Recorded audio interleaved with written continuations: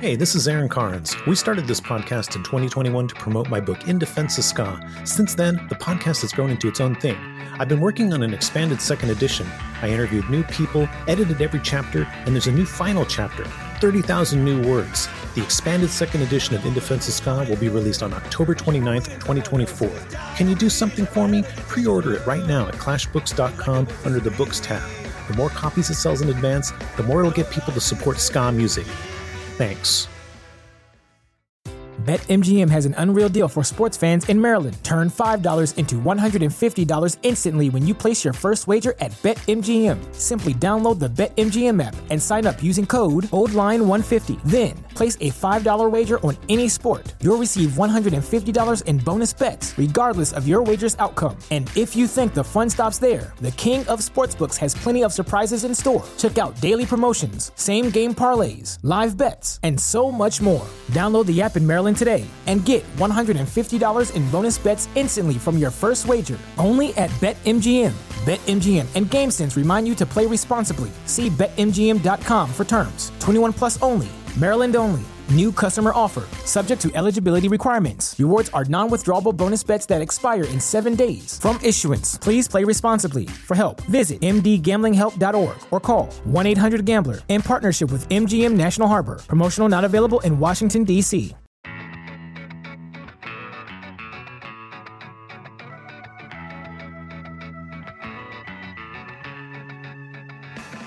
If there's one band that's defied every single 90s ska punk stereotype, it is Chicago's Blue Meanies. They played a style of music closer to Mr. Bungle than Real Big Fish, and they were jaw-droppingly proficient musicians and kind of terrifying. Their two 90s indie LPs, Kiss Your Ass Goodbye and Full Throttle, are legendary albums from this era. So today we dig into Blue Meanies' full story with singer Billy Spunk and guitarist Sean Dolan, and go into the many crevices of the band's career, including their jump to major label MCA with Postwave. Strap in. This is a long and interesting episode. Blue Meanies are such a good band, and for years, I was terrified of them.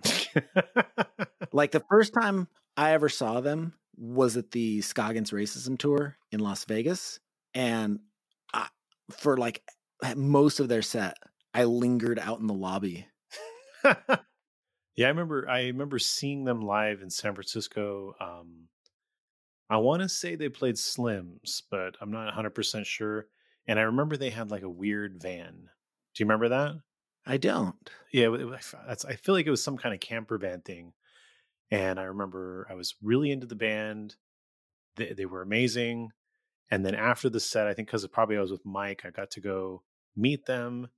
I was so intimidated, like so particularly intimidated because they were such an intense live band, but they were just like, "Hey, how you doing? Nice to meet you." Yeah, I can remember loading out from the Fireside Bowl, and Billy was holding the door open, and he just goes, "Hi, Adam." And I was like, one, it was the dude from Blue Meanies, so that was scary enough. But then I was like, how does he know my name? So Sean is in the In Defense of Ska Discord.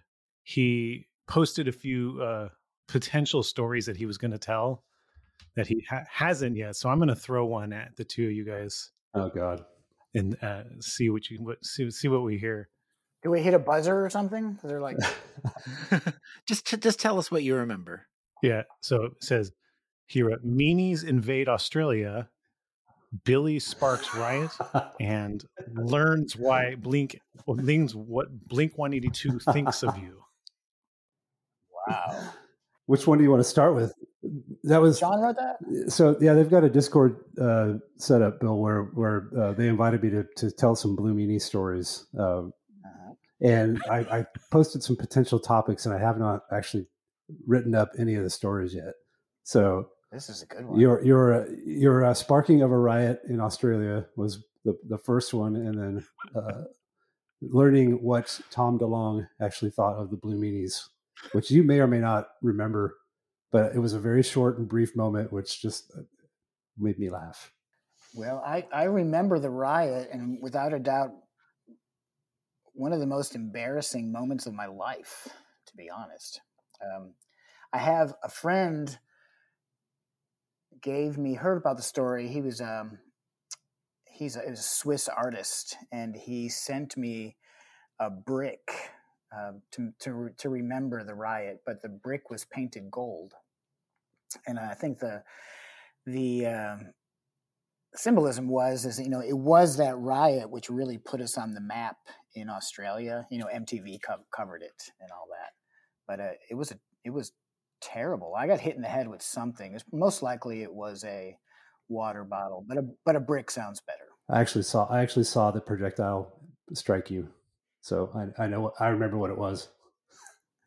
So before I think there was 4 bands on the show. It was in a town called, was it Sutherland, Australia? I believe that's right. Yes. Which is a notorious surf town, I believe. And there was 4 bands on the bill. We were third, directly before Frenzal Rhomb. It was definitely their show. People were there to see Frenzal Rhomb. And the 2 bands that played before us, they took it from the crowd. The crowd was throwing water bottles at them, and just, that was what they did. That was part of the show. That was how, the audience participated. And I just thought it was so ridiculous that the bands would just perform and just dodge projectiles the whole time. So I said something about it, which I don't even want to say what I said. Do you remember what I said, Sean? I have a vague recollection. The exact words fail me, but it was basically you taunted them for being shithead losers. Yeah, I think it was pathetic excuses for punk rock. That's what it was. Pathetic excuses for punk rock, which caused more projectiles than ever to start coming our way. I mean, garbage cans and everything, water bottles and shoes, and it was hard to play. I don't think we got through like 3 or 4 songs. Yeah. So what I remember is I was to your left, slightly behind you, and Jim and John Paul, of course, kind of in front of me, but it was a big stage. And I was just kind of hanging in the back. I wasn't hiding behind John or Jim by any means, but I was far enough back that I could see stuff coming. That's the point. I could see stuff coming, so I could get out of the way. You guys that were right up front were not in that position to like be able to dodge something. But I remember we were finishing a song, and it was almost to the end of the note. I don't remember what song, but it was an orange juice bottle, and I watched it sail like a line drive and pow right into Bill's eye. Yeah. Blood. I mean, he just went down and just crumpled to the floor, and blood everywhere. This bottle actually kind of broke, and I remember watching it kind of spin. That's in my memory. The bottle spinning on the floor afterwards. I've never heard that. Yeah, we all that was it. We just got off stage, and it was more than that. They escorted us off stage, and security around. Yeah, security took us to the back, some back hallways, and were like trying to get us out of there.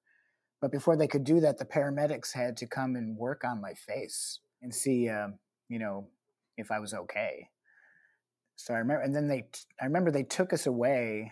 We were legitimately worried that we were going to get our asses handed to us. Yeah, we were scared. But that never happened. And then MTV covered it, and it was great. There's some great video footage of the paramedics working on my face. There's two Australian paramedics. My eyes swollen. There's blood. And speaking of J-Bot, who we were just chatting before we went live here, he wrote a version of the Star Spangled Banner called the Star Strangled Banner. This is way back in the Pave the World EP. It's like a bonus track. And there's video of myself getting worked on by the paramedics right after that incident. And the soundtrack is J-Bot's Star Strangled Banner. It's really eerie. It's super eerie. So I remember after that, they took us away, and there was probably a big, like drowned in your sorrows party after that. But I remember getting up the next morning, and the question had arose is if they were going to send us back to America if the tour was over. But that didn't happen. We kept going. So I played the rest of the shows with basically a massive black eye, and had to worry. I was worried pretty much for my life because Australia is a rough place. But yeah, I think the part we're skipping over the story too, though, these kids, if they stick around for the show, and Frenzel puts on a great show every night. I mean, they're just the tightest, most amazing pop punk band I've ever heard. But they put on a great show, and the kids kind of calmed down. But what I remember is afterwards they went to the train station and trashed the train station completely and did like tens of thousands of dollars of damage. So like we inadvertently caused quite a bit of property damage and insurrection. And I believe punk rock shows were forbidden after that in Sutherland, Australia. I didn't know that. That's wow. That's a new fact to me. But yeah. What did Tom DeLonge say about you guys? Yeah, how does the Tom DeLonge part of this story work out? Well, see that he had no idea. He's not connected to that riot story. It was just we showed up, and they were actually on tour in Australia at the same time, and their sound guy was there, and I think his name was it Bigsy? I think that was his name, and he was just kind of hanging out with us. We were in Melbourne, and he showed up. I don't know how he heard we were around, but somebody he found us, and we were chatting with him, and he came to our show later that night, and all he said, and this kind of goes back to what Adam and I were talking about last night. But all he said, he went back and he told Tom DeLonge that we were there. And, these guys, same booking agent, whatever. Were I don't know how well we ever knew them, but it would have been, if I had been aware of like people that or are connected to, we maybe try to go see a show, hang out, get to meet them, whatever. But apparently Bigsy asked Tom, do you want to go see the Blue Meanies? And he goes, are they still scaring all the kids? So that was his answer, was no. So apparently Tom DeLonge is maybe not our best fan out there, but it's kind of a compliment. It is kind of. Yeah, he's not wrong. No, he's not. Yeah. I like the idea of a young Tom DeLonge seeing Blue Meanies at some point and being terrified. Yeah, that's kind of funny. There were a couple of shows with Blink 182 in SoCal, I believe, and they were very sparsely attended. I mean, like literally like 20 people in some couple of bars way back when. Did they open for the Meanies? Because I wasn't there. No, obviously. they didn't. Well, okay. Probably everyone does, but on their way to fame. Well, the list of bands that have opened for the Blue Meanies and are much more famous than us is pretty long. Welcome to fame. That's right. Yeah. So the Blue Meanies begins in 1989 in Carbondale. This is a Jay Vance or J-Bot. He starts this project initially. He does. Yeah. This is Jay's project. Jay hunted me down to be in his band. At that time, I was getting ready to graduate college, and I was not interested in being in bands, and I was avoiding phone calls from Jay. He was leaving them on my answering machine, and then he finally cornered me at a party, and I couldn't say no. So that's how it started. And so then at that time, Sean wasn't in the band, but Sean and I were friends, and used to hang out at my house and party. And Sean was in a band, and I was in some earlier bands, and we all played at the same little crappy clubs in Carbondale, Illinois. And your basement, you had a basement show thing going on. You had gigs in your basement every so often. Yeah. So Jay presents. He says, "You got to join my band.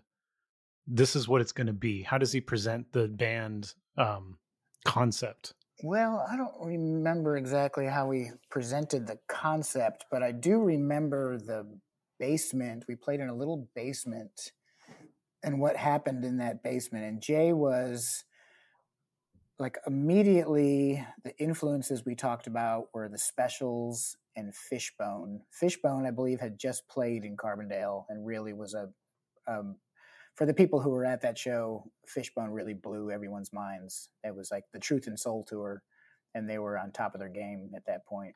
So Fishbone was a big influence for Jay and for me. But the real, what people don't realize is Jay was a huge fan of like 70s funk. So bands like Tower of Power and Sly and the Family Stone that was Jay's jam.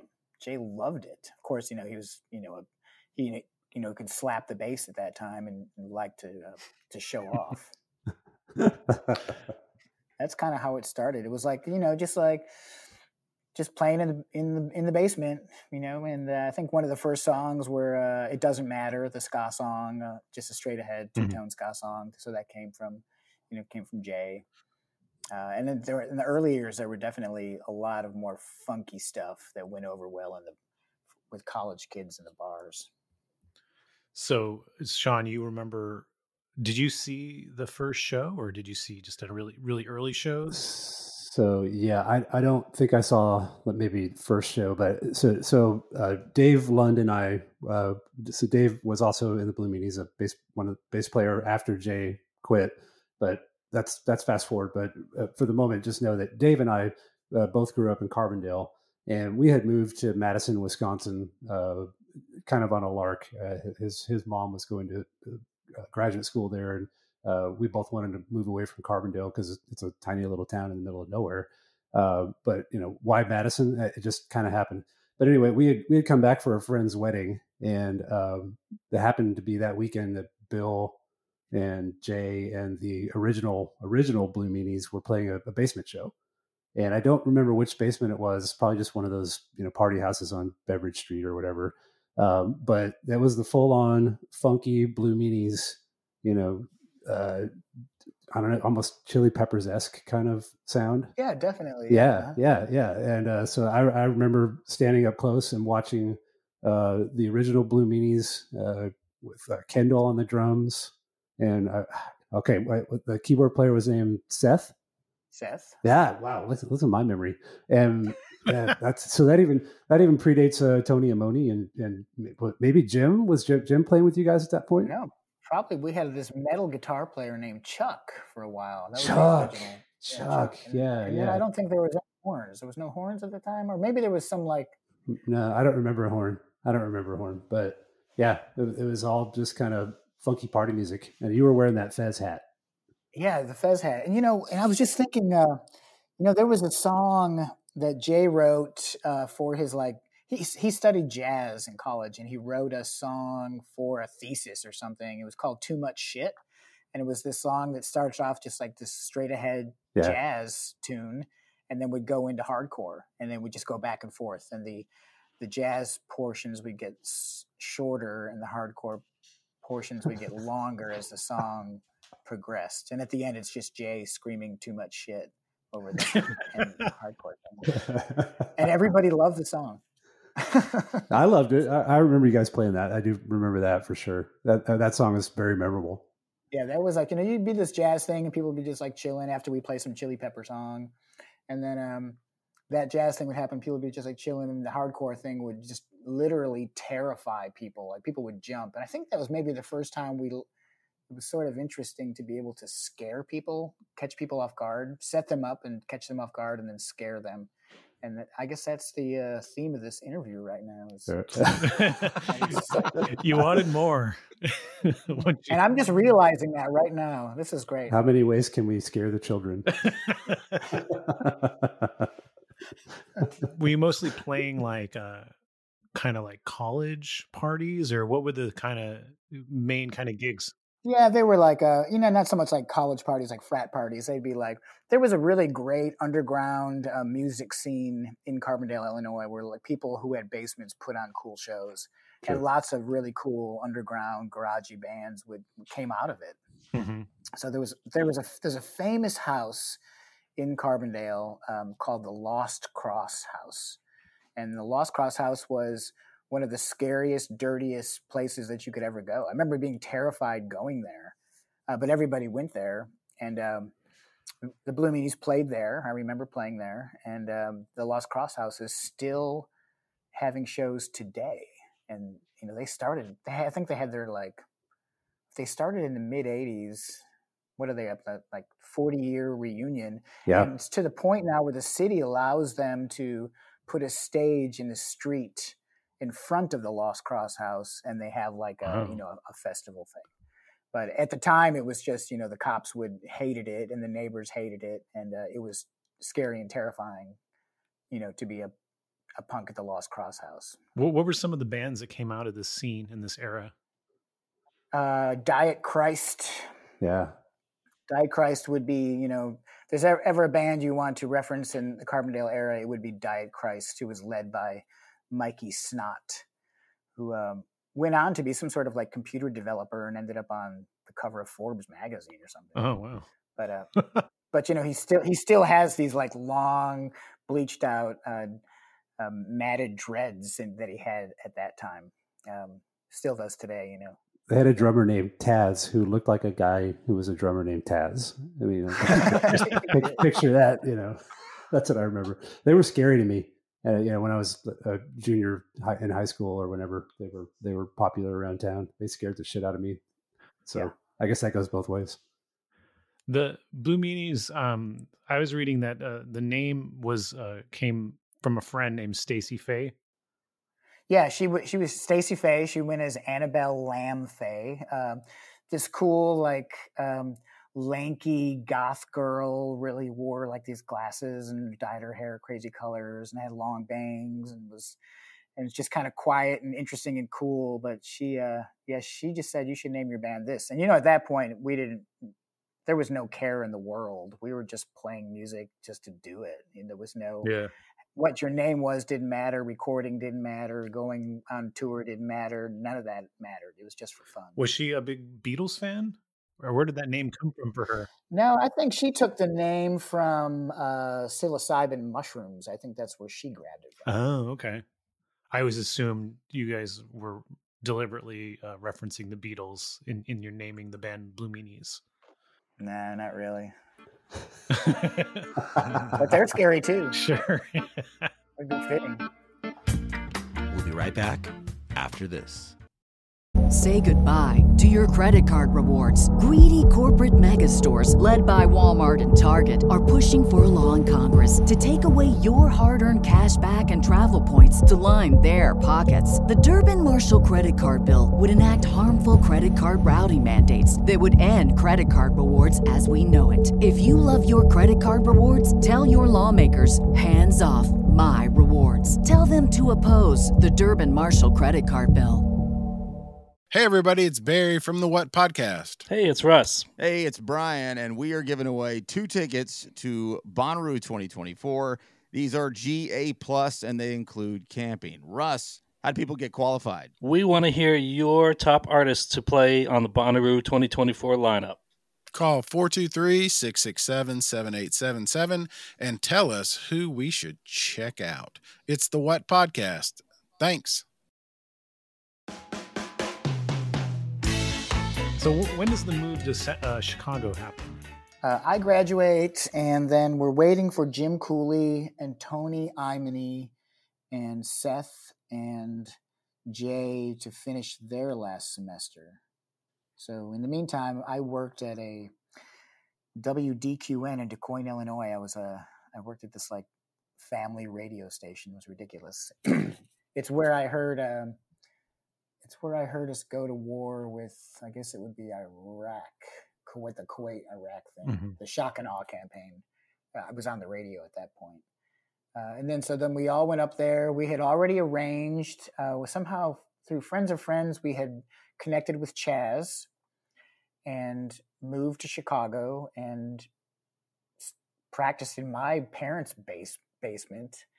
And the goal was, I think we were there for like 30 days before we actually went out on our first tour, national tour, which was booked by a guy named Aaron Noss, who was in a band called Hoopla in Carbondale. And I think Aaron went on. Last time I saw Aaron, I saw him outside of Gilman years and years ago. And I think he was working with puppets, maybe part of Bread and Puppet, maybe. But he booked a tour, and we went on this tour, I think maybe down to Texas or something from Chicago. And classic tour was all booked by Maximum Rock and Roll on payphones and, no internet, that kind of thing, way back in 89, 90, probably 90, 91, somewhere in there. How did you know Chaz? Jay knew Jimmy Flame. They went to high school together in Deerfield, Illinois.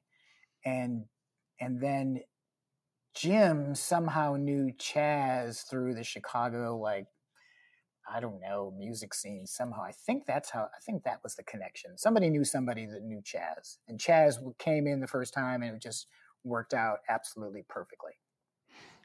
So when I talked to Chaz when I interviewed him for my book, he kind of described the Meanies progression as, yeah, they were more of a party band in Carbondale, and then they moved to Chicago. I joined, and then that's when we got to be kind of a more scary, crazy band. Do you agree with that assessment, or do you want to dig in a little deeper on that? Chaz had a nickname of Luther. And Luther, if you met Luther, he was maybe the origin of scaring children. He was one of the scariest early morning characters I've ever met in my life. And we all used to joke, hey, have you seen Luther today? This is really his alternate personality. Yeah. Yeah. And then maybe after breakfast, he would turn into Chaz again. It was really fun. But I would say that the Carbondale years were definitely more just fun. You know, there was no road miles really on the band at all. But then when we would go on those tours, you know, those tours were grueling, you know, and just in vans, you know, the breaking down all the time and sleeping in the van, sleeping on people's floors. And it's just the classic, you know, touring for $50 and pizza probably just made us angry and scary. You know, I don't know. Like, I'm trying to think of the first song. So we would come, and that Kiss Your Ass Goodbye live record would be done in Carbondale. Pave the World would come out, which wasn't really scary at all. I guess there's moments on that record. Pave the World can be seen as a scary, epic song. Mm-hmm. I mean, really it is. Oh, definitely. I mean, it's mellow, but it's scary. There's a song in there called Coat Hanger, kind of dug into abortion at the time, which had a scary theme and a scary ending. And then, of course, that what I was talking about, the Star Strangled Banners on the end of that, which is scary. And then there's this like weird thing, this Pop Goes the Weasel thing that kind of goes round and round and round and round. It was on the end of that album, just for fun, just to be, I guess. I think we were being funny, but I guess it was scary. I don't know. The Pave the World, I like the recording, but I remember seeing you guys in like probably like 94, 95 or something. And you know, I was a fan of all your stuff, but Pave the World live, and I feel like, if I remember serves correctly, I feel like you extended it, so it was kind of long. Oh yeah. Yeah, that was an experience. Just the way that song sounded and the vibe you gave it. Yeah. I really, if there was ever a thing that I would like to try to do again, it would be to really record that song, to try to capture that live energy of the song. Yeah. Because, I mean, you're right. It's mellow. It's not like that. It's not that intense, menacing quality of a lot of your other stuff, but it was like almost like, I think the thing that was like, when I saw that, I was like, wow, these guys are on another level. Just the mood you created with that song. And then imagine Jay playing that bass with no eyebrows and a plastic suit, Pave the World, and Tom DeLonge running for the door, terrified. I have a weird memory attached to Pave the World. I was hanging out with, we'd played a show with Mary Tyler Morphine. Oh yeah, great. yeah. And we were staying with them, and they let's put on Pave the World. And they just had it on the record, and they just put it on. And I just remember them all dancing around, like kind of looking zoned out with their hands up in the air over their heads. Oh my God. So anytime I hear that song, that's the image that pops into my head. Them just all kind of a little bit drunk, like hands over their heads, like in like this religious rapture with their, you know, rocking back and forth. That seems like the right way to experience that song. Yeah, I think so. Still timely, that song is like still got lots of legs. Who wrote this song? Was Definitely Jay would come up with the initial structure. That, you know, that intro organ would have been one of Chaz's like brilliant, like the many Chaz brilliant moments. But that would be Chaz would come forward with that, and then the theme and the lyric part would be written by me. Well, speak on that a little bit. So when I was just, I think on one of the very first early tours, possibly out to the East Coast, it was, you know, a lot of our first times ever leaving our lives, and going out besides college or, our lives in Chicago, and going out and seeing really a lot of desolate, poor, rundown towns in America, and being just like, wow. And it's kind of eye opening for all of us to see, what kind of shape most of America was in. Mm-hmm. And then I guess just driving everywhere and always being on a highway, there's always construction. I think that's probably was the inspiration behind it. But, when I sang the song, I was trying to think about, the character Joe, who's, driving this steamroller. It was always about that. And then there's a part of that song, what do you call it? It's kind of there's a word for it in like Shakespeare or like Greek theater, where there's a new voice that comes in and speaks back to the main character. There's a part of that song. I wish I could even remember the song at this point, but I saw it as really like a theater piece, and my inspiration personally, being someone who doesn't really know how to sing, would be Tom Waits and Nick Cave. That's, when I would like get into character for that song, that's what would be inspiring me. And the big chorus, the pave, pave, pave the world. So that's just following Jay's part that he wrote. And, it just maybe at the beginning, it probably felt like, some people at a bar swinging beer steins and singing something. And then it just sort of morphed into that. Let's talk a little bit about you as a front man. You just talked about thinking about Tom Waits and stuff for this as a character for this. Did you have inspiration and thoughts about how to approach being a front man as you guys were playing more and more? Yeah. I think getting wild on stage sometimes, or being theatrical, or waving my arms around, was really just, I had to do what I could do as someone to look at, to probably to hide the fact that I didn't really want people to pay attention to what I sounded like. Truth.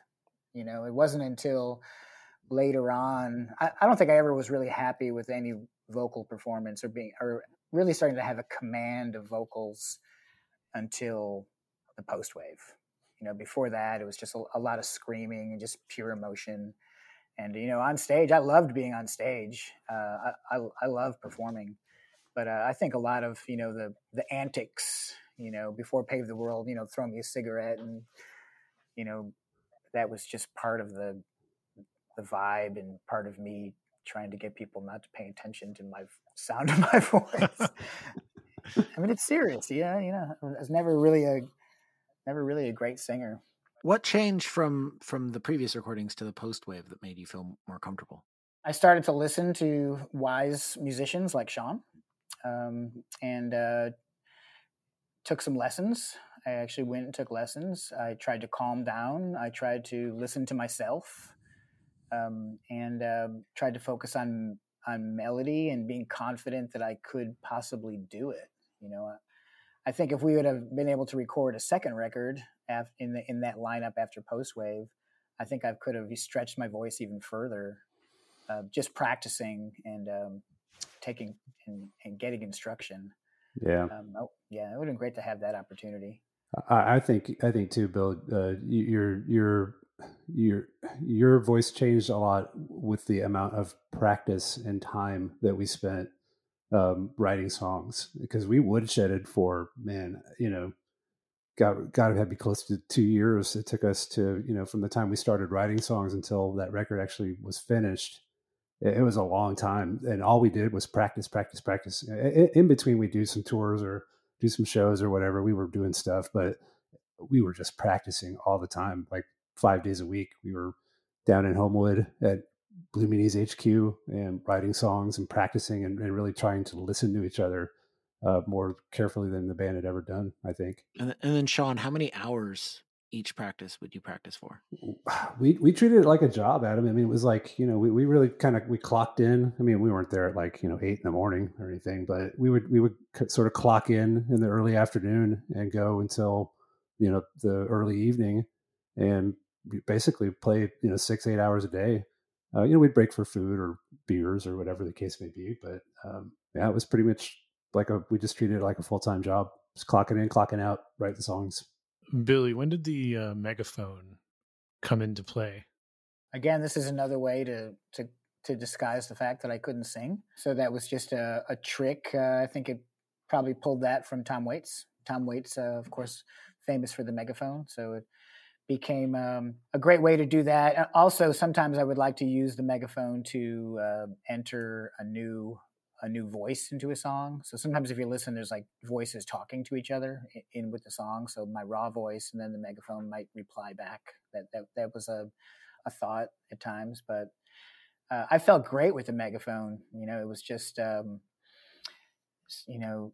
was the same thing as, this is a little bit off topic, but the megaphone was a great way to something to hide behind.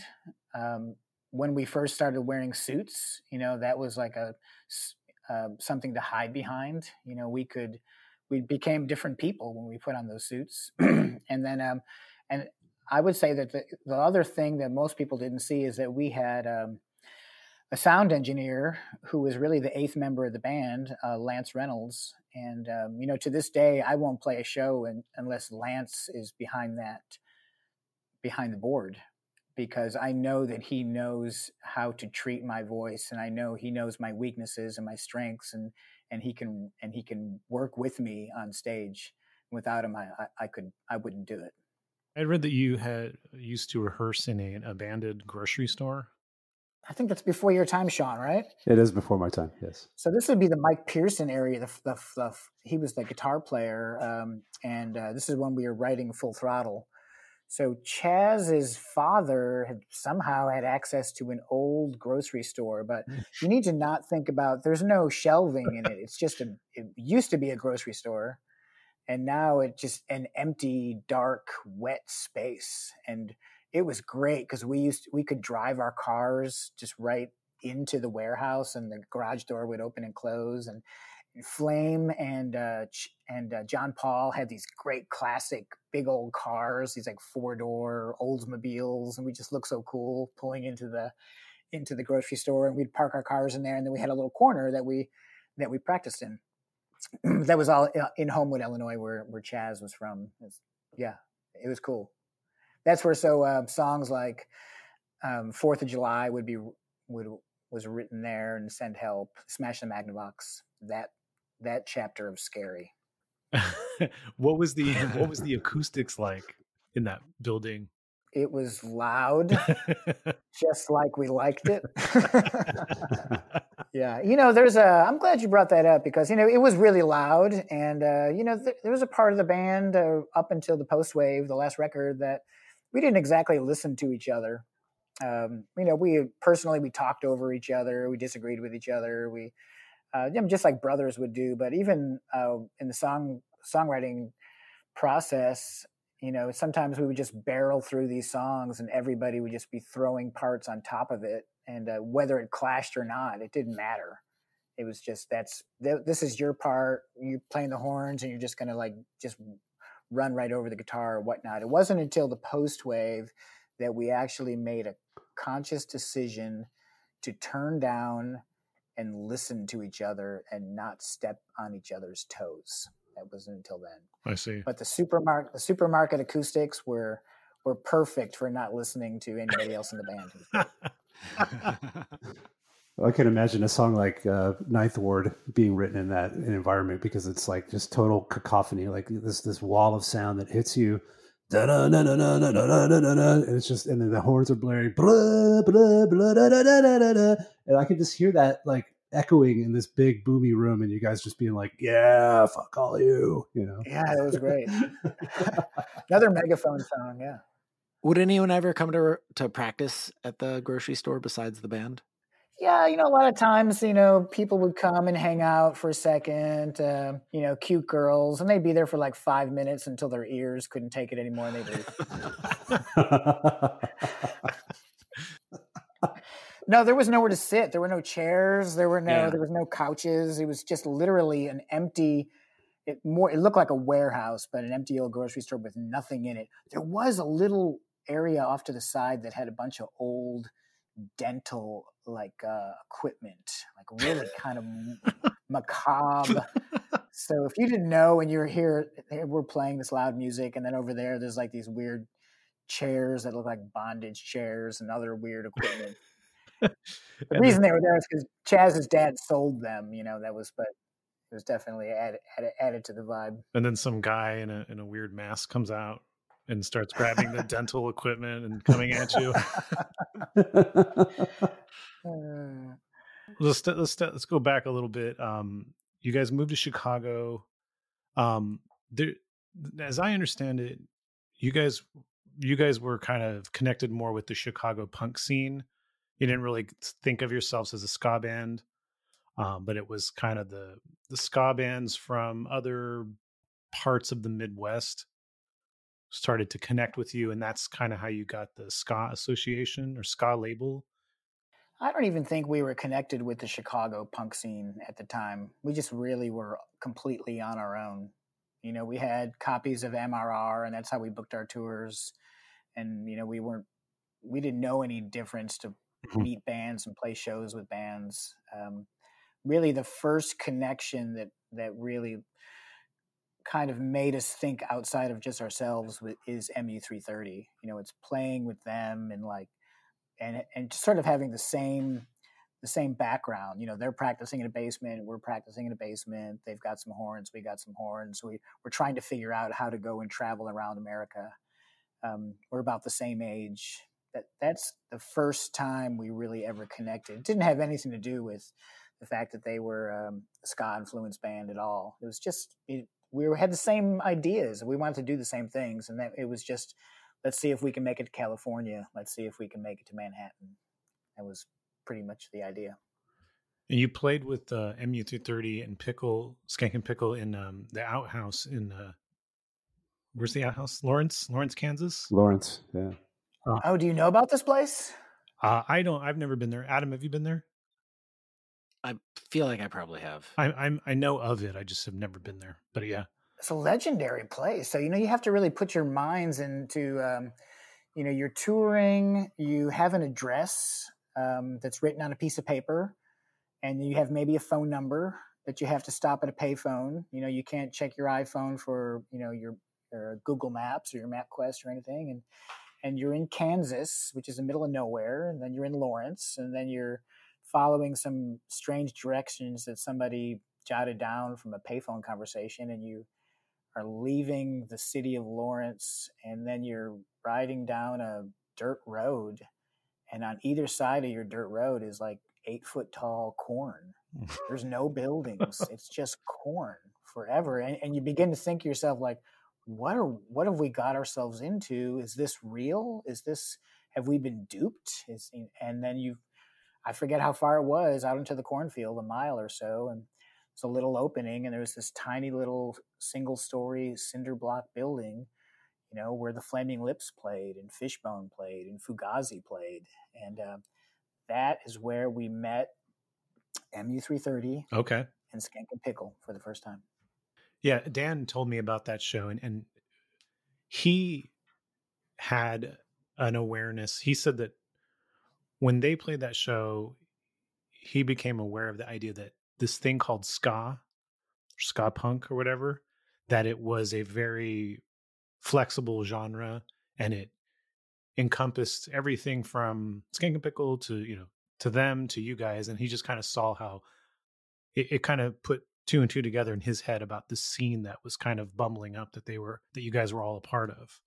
Yeah, it was definitely it was an origin for a lot of us. It was Skank and Pickle was definitely on. We respected them. They were coming from California, so he was sort of like, wow, there's a band from California here, and they were fun, but they were also a little bit scary at the same time. Oh, yeah. Jerry and Lars, these towering trombone players, were terrifying.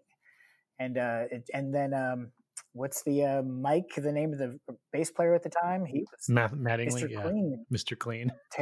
Terrifying too, and they really pushed the boundaries of ska way before, bands like Blue Meanies or MU330 or Link 80 did. They were they were kind of far out there too. And it also had a little bit of like, occasionally there'd be like a funk vibe that would pop up, and a punk vibe, and a ska vibe. So we appreciated them for their just like willingness to break the rules. It was cool. Yeah. In Defense of Ska will return in a moment. Hey, everybody, it's Barry from the What Podcast. Hey, it's Russ. Hey, it's Brian, and we are giving away 2 tickets to Bonnaroo 2024. These are GA+, and they include camping. Russ, how do people get qualified? We want to hear your top artists to play on the Bonnaroo 2024 lineup. Call 423-667-7877 and tell us who we should check out. It's the What Podcast. Thanks.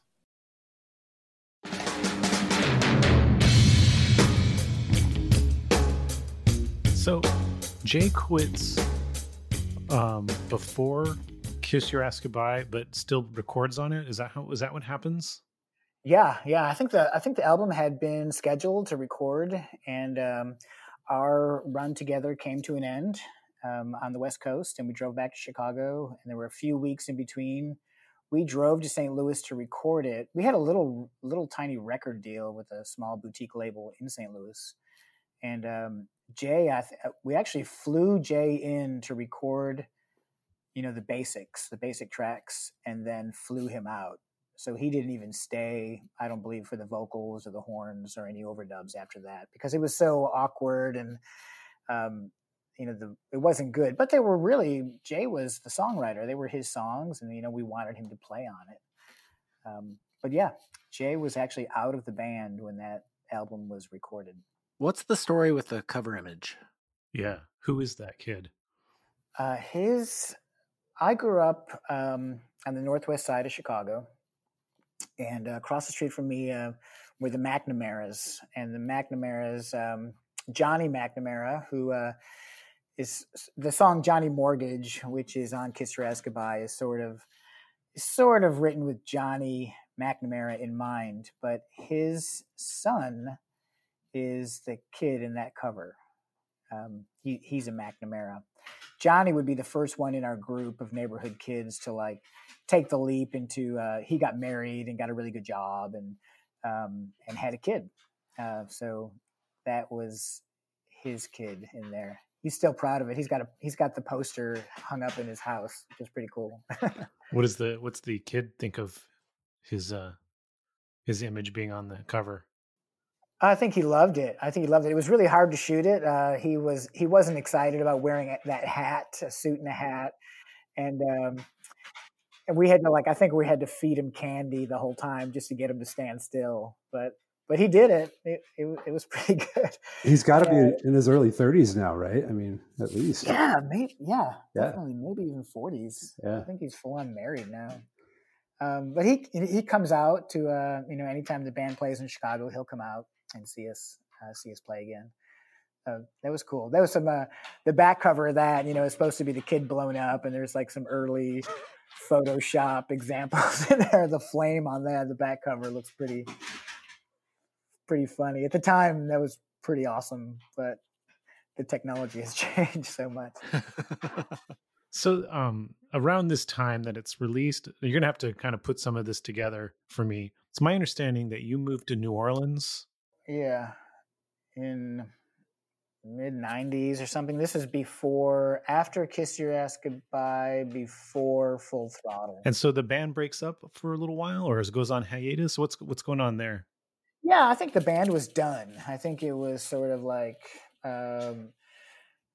it was just too hard just to keep going. You could tell we weren't, going to be, wasn't really happening on the, on the larger level. And I think Jimmy Cooley and Tony Iommi were kind of the first ones like, yeah, we can't keep doing this. We can't keep traveling around the country and doing this at this level. And which is understandable today. Of course I get it. At the time I was really pissed. I was like, I can't believe you're throwing in the towel. We're going to be huge stars. So I just picked up and Shay, who's been my partner now for 30 years or so. She and I just threw a dart at a map and ended up in New Orleans. And we were there for 2 years. And then at that time, the band sort of like somehow came back together. Sean, how did we come? No, you weren't even part of that. I wasn't. Well, I was living around the guys who ended up in your band With Dave and Bob. with Dave and Bob. Yeah. Yeah. So I was tangentially related to that, but not directly. I can't even remember who was really the cheerleader to get us all back together and to write and record again and, end up in the abandoned supermarket. But yeah, so I was in New Orleans for a couple of years. That's the song, "The Devil Went Down the Ninth Ward." That's the Ninth Ward is New Orleans. Mhm. So that was written about our landlord at the time. Did you live in the Ninth Ward? I did. I lived 1 year. The first year we went there, we lived in the Quarter, and then we found a place. It was like $350 a month for this like giant shotgun apartment on Burgundy Street in the Ninth Ward. Oh. Of course, this is all pre-Katrina. The Ninth Ward, which has now been renamed the Bywater, was much, much different then than it is today. But yeah, I lived there. It was a magical couple of years and also terrifying. Why was it terrifying? New Orleans is, a crime-ridden city. Is basically. I'm kind of spooked about the fact that the Mississippi collects all of our garbage and dumps it all into the, into the Gulf right there at New Orleans. So I can only imagine, the world famous shrimp we're eating out of there has just got to be truly gross, delicious but gross. And it's just a hard place. We were broken into many times. All our friends were broken into. There was muggings and our car was stolen, and it's just it was a fun place to live. There was this wonderful art scene happening there, really cool art scene. It's still there today, but in the end it was just too much. It's just, I don't know why anyone would want to live in that environment, to be honest. What did you fill your time with while you were living in New Orleans? I think we ended up I didn't work. I think we ended up just jumping right into writing Full Throttle. So I think I was writing and just kind of decompressing from the prior chapter of Blue Meanies and starting to think ahead to the new chapter. Yeah, I think I was doing a lot of thinking about the band and how to get it back together and give it a go again. I see. Have you heard the Bad Operation? That band? Have you heard of them? Yeah, I love Bad Operation. I heard the famous Mike Park phone call. Yeah. Yeah. I think we're with MU330 and possibly Alkaline Trio on that during that time, which I think is Mardi Gras, and I'm probably pretty sure they're all staying at my house when we lived in the Quarter, I think. Okay. Yeah. Do you know who alerted you to that clip of the band? Was it you? I don't know. I don't know who. I'd heard it before. I think it ended up somewhere on some other recording, maybe a comp or something. But was it on Mail Order is Fun? Yeah, maybe so. Yeah, but I heard it. Someone had tagged us in something at some point. Yeah. He's kind of glossing over it, but he started trying to get the Meanies back together right away, and so we were still kind of winding down Weaker Youth Ensemble at the time, and Bill started calling our house. It was me, Dave, and Bob, and he started calling, trying to see were you guys interested in coming to play with the Meanies, and I was like, I thought about it a little bit. I never actually talked to Bill about it directly. But Bob and Dave were gung-ho for it. I was kind of like almost done with finishing my college degree. I was like 3 semesters from getting my BA. So I was like, kind of, I don't want to just go play in a band. I want to finish school. So that's how we ended up roping Dave and Bob in at that point, because Weaker Youth was kind of winding down. We kind of not doing what we wanted to do anymore as a band. And, those guys were just ready to get out on the road and go do it. So just for real quick background, Weaker Youth Ensemble, what was that band's run? So Weaker Youth, we got together in 1991. Mm-hmm. just kind of on a lark, Dave and I had been playing in a couple of bands together since high school, and yeah, we just kind of alternative rock bands. Nothing really to write your mom home about. But we had met Bob Tronson playing in local bands, and he had a band called Bald Cat that he played drums for in Madison, and we were in a band called Barbecue Fantasy, and both those bands broke up, and we all got a house together, and I think Bob had just finished college. He's a couple of years older than me, and Dave's a year older than me. And Dave and I were just kind of bumming around, working jobs and picking away at school. But we all just wanted to play ska. We were just kind of interested in it, and I think the Mr. Bungle record had come out. We were kind of influenced by that. Like, this is kind of cool. We could do something like that, but put our own spin on it. So that's kind of how that came together. It was just the three of us fucking around for a while.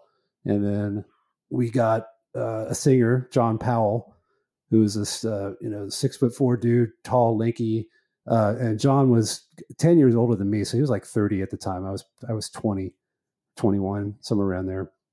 And John had this great knowledge of ska. He knew everything about traditional ska and two-tone ska. He was a huge Fishbone fan, like the rest of us were too. And he just kind of schooled us all. Shared a lot of music with us and really helped us understand the history of the music. I mean, we'd all been exposed to it, of course, but like John really helped us all dig into it. And then we found a keyboard player and some horn players. And then we had a run between, I guess, 91 and 94, 95-ish when the Meanies broke up and finished Kiss Your Ass Goodbye. So Weaker Youth was winding down around the same time. We put one record out that we self-financed and self-released. We printed like 2,000 copies on CD and cassette.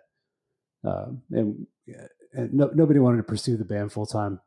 The keyboard player was a really good guy. Brian Belloc was his name. Brian, great musician, but he just was not made out for the road. And every time we took road trips, Brian was miserable. And I think that was a big factor in it, but yeah. But yeah. So 2 of the members of Weaker Youth Ensemble joined Blue Meanies as they were reforming, but you didn't join quite yet? No, correct. They found Mike Pearson, and if I remember this right, it was John Paul Camp III, our saxophone player, had gone to music school with Mike at Northern Illinois University. And so Mike was a guitar student. And I think I don't know the exact back and forth about it, but I know at one point they just kind of settled on Mike. He was the guy, and great choice. I mean, the guy could play anything and was brilliant musician. And I think he just added a whole new dimension to that band and made them sound completely different. Yeah. Very, very aggressive, very in your face, inventive. Technique was just out of this world. So tell me a little bit from your point of view, reforming the band. So obviously you don't have every member is ready to rejoin. You get a couple members from Weaker Youth Ensemble. Are you're still in New Orleans and like, as you're putting it together? I am. I'm still in New Orleans. I don't think I'm putting it together. I don't. There's a character that will pop up named Jeff Stepp, and Jeff really became sort of a manager, I guess. He kind of helped us. We used to go down. He lived in Charleston, Illinois, which is in the middle of Illinois, and we used to go down there and practice. And he helped us out, and he helped us sell merchandise and get art, and really became sort of a manager, trial by fire manager. It definitely hadn't managed bands beforehand, but we really liked him and trusted him, and he was really a crucial member of the band. And I think he was the one that sort of said, we've got an opportunity here. We can put the pieces back together with the guys from Weaker Youth, who we were all friends with. And then John bringing Mike into the fold was great. And I don't remember the actual day that Mike sat down. Like, we asked him to learn some songs, and then Mike would show up and play the songs. But Mike was phenomenal. I mean, he was next level approach to guitar playing. just way far out there. And he was really cool. And I think the other part of it, I think we could practice at his parents' house. So that was a big bonus. We practiced there too. And then he brought on Hash Brown, and Hash Brown was a longtime roadie. So it just and they were also near Homewood, kind of where Chaz was. So there's a lot of like connections happening here with Carbondale and Madison and the south side of Chicago where Chaz was from, that kind of like just kind of kept it together without, hiring on a hired gun or something. I don't remember exactly, but I'm going to guess that if Sean had been available at the time, and maybe you were Sean, but I mean, I love Sean, and Sean, without a doubt, to me is still, I connect more with Sean than anyone in the band today. I'm sure at that time I would have been like, to me, it's always about like who you're with and not so much, how great of a guitar player or horn player you are. It's really, to me, I'm like, who am I going to spend all my time with in the van? And I mean, I could travel around the country with Sean in a canoe and be happy.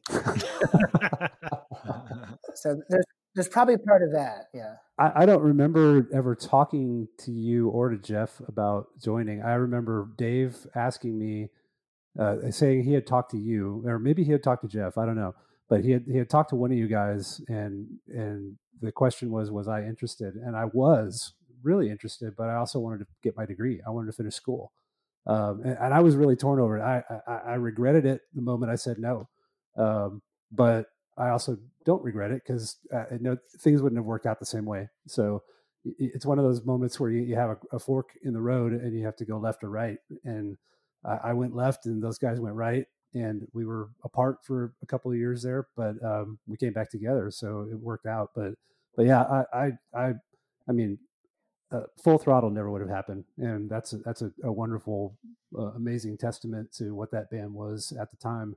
And Mike was a big part of that, and I just always felt honored to be a part of that whole lineage of the band. But I mean, I can't imagine a Blue Meanies world where the songs from Full Throttle don't exist. That's like impossible for me to imagine.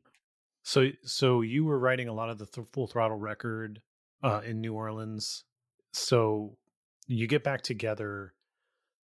How soon does Full Throttle become a reality? And in terms of you guys are starting to record it and everything like that. So, wow. There's a couple stories in this timeline that I think they're touring. We get right back on the road and we continue touring and writing. This is the time when I think Adam Katz, who was would become, Jeff Stepp would give the manager role, an official entertainment manager, to Adam Katz, who was in LA. And sort of our team began to assemble in Los Angeles based on Adam Katz and Rick Bondi at Tahoe. So there was touring still going on. There was writing happening. There began to have lots of record label interest. People were starting to sniff around, probably because of the success that was beginning to build around the third wave. Yeah. So there's stuff happening. I think that's part of the reason we decided to give it a go, because there was stuff happening that was positive, that seemed like, okay, maybe we could take another step. And then there were people like Bob and Mike and Dave who were willing to take that next step, who were willing to say, all right, I'm willing to jump in a van and go on the road. So I think a lot of that was happening. So Full Throttle would be put out by Thick. Of course, then there's Zach Einstein at Thick, and he's interested in the band and he wants to work. So things started to like fall into place a little bit. Yeah. That would just kind of take us up a notch. And yeah, I don't know if I answered your question, but that's kind of what was happening. And then I remember packing up the car and with Shay and driving back to Chicago and beginning to, start again, to start over and do it again. But, while I was in New Orleans, my part of the band has never been the music, I'm not writing chords, I'm just writing words. So, there's definitely a book with lots of words in there. And I imagine a lot of it was a little bit, there's probably some angry stuff in there, some hopeful stuff, angry because the band didn't make it, after, we broke up and now we're trying to get together again. The world was kind of in a shambles, if I remember correctly, what was happening then. And I didn't know what I was doing. Why am I in New Orleans? Now I'm moving back to Chicago and all these things. A lot of like, what if? So there's a lot of, we talk about the anger a little bit because we saw a lot of these bands come and play with us who we just thought weren't, they weren't doing like musical acrobatics like we were doing. And we thought everybody should do that. And we thought we should have been recognized and paid for being inventive.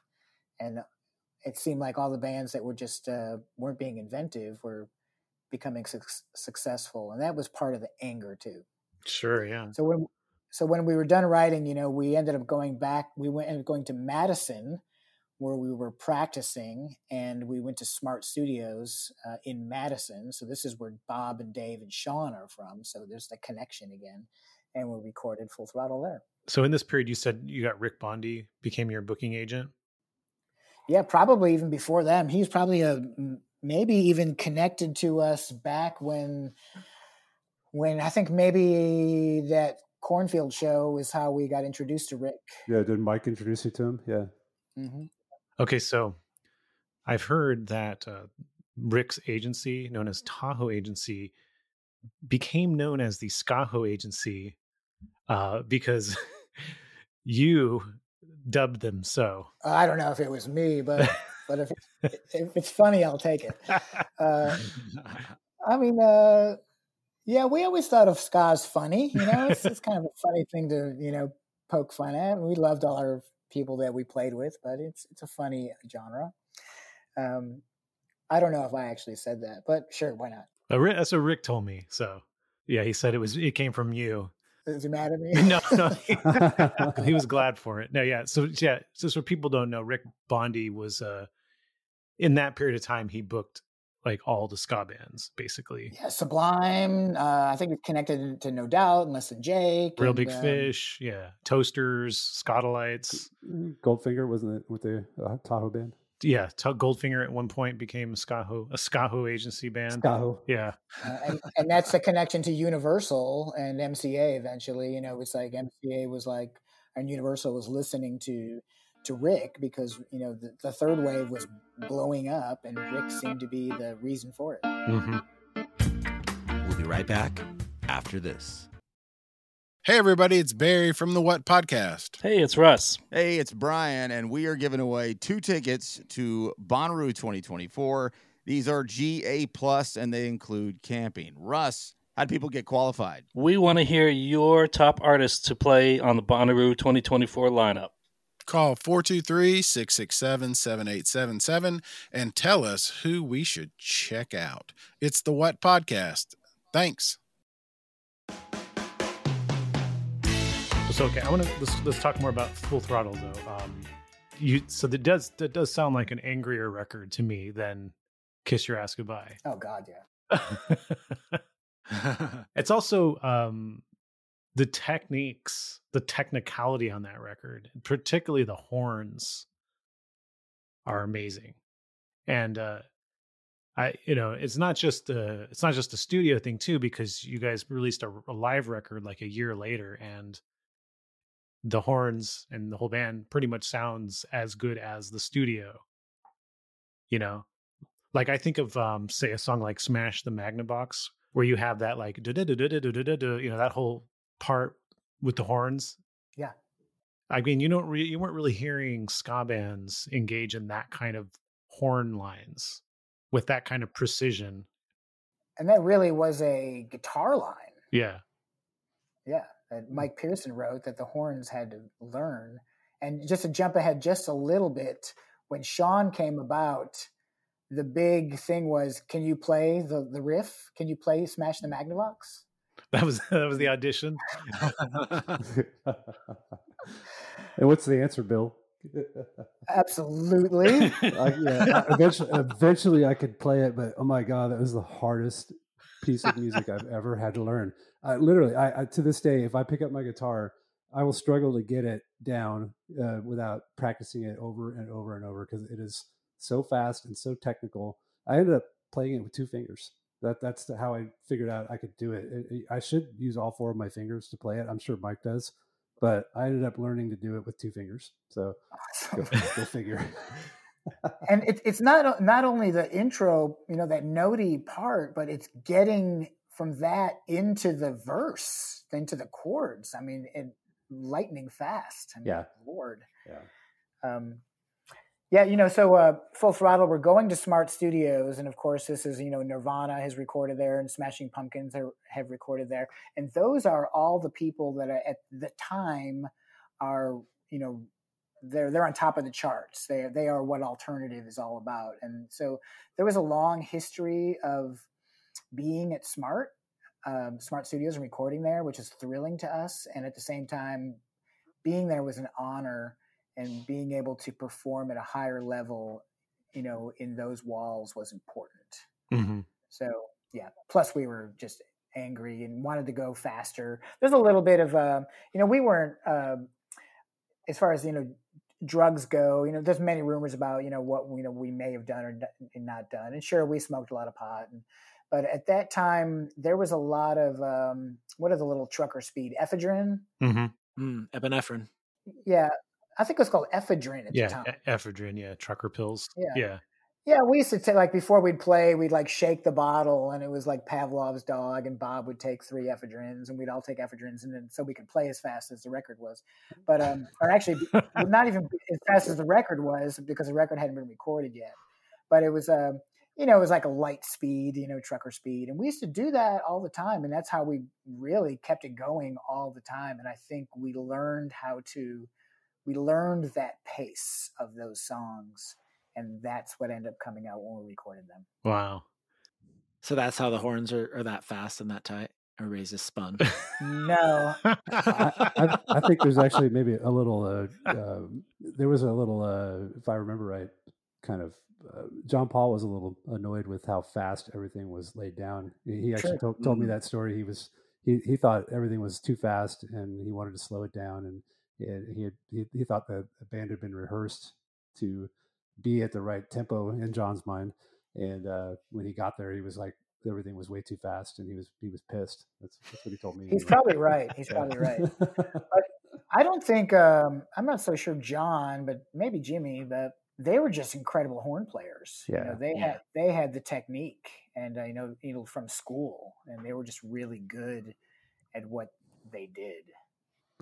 And you wouldn't even know it, but I mean, because unless you have the encyclopedic knowledge, I mean, I think Jim, after the Kiss Your Ass Goodbye era, Jim was writing most of the horn lines, right? And he has this knowledge of jazz that is deep and broad, and he'd be quoting stuff from all kinds of obscure jazz players. I'm sure like half of those Blue Meanies, horn lines are Jim riffing on something he had in his head, and then he and John would take it and work it and come up with something that was their own.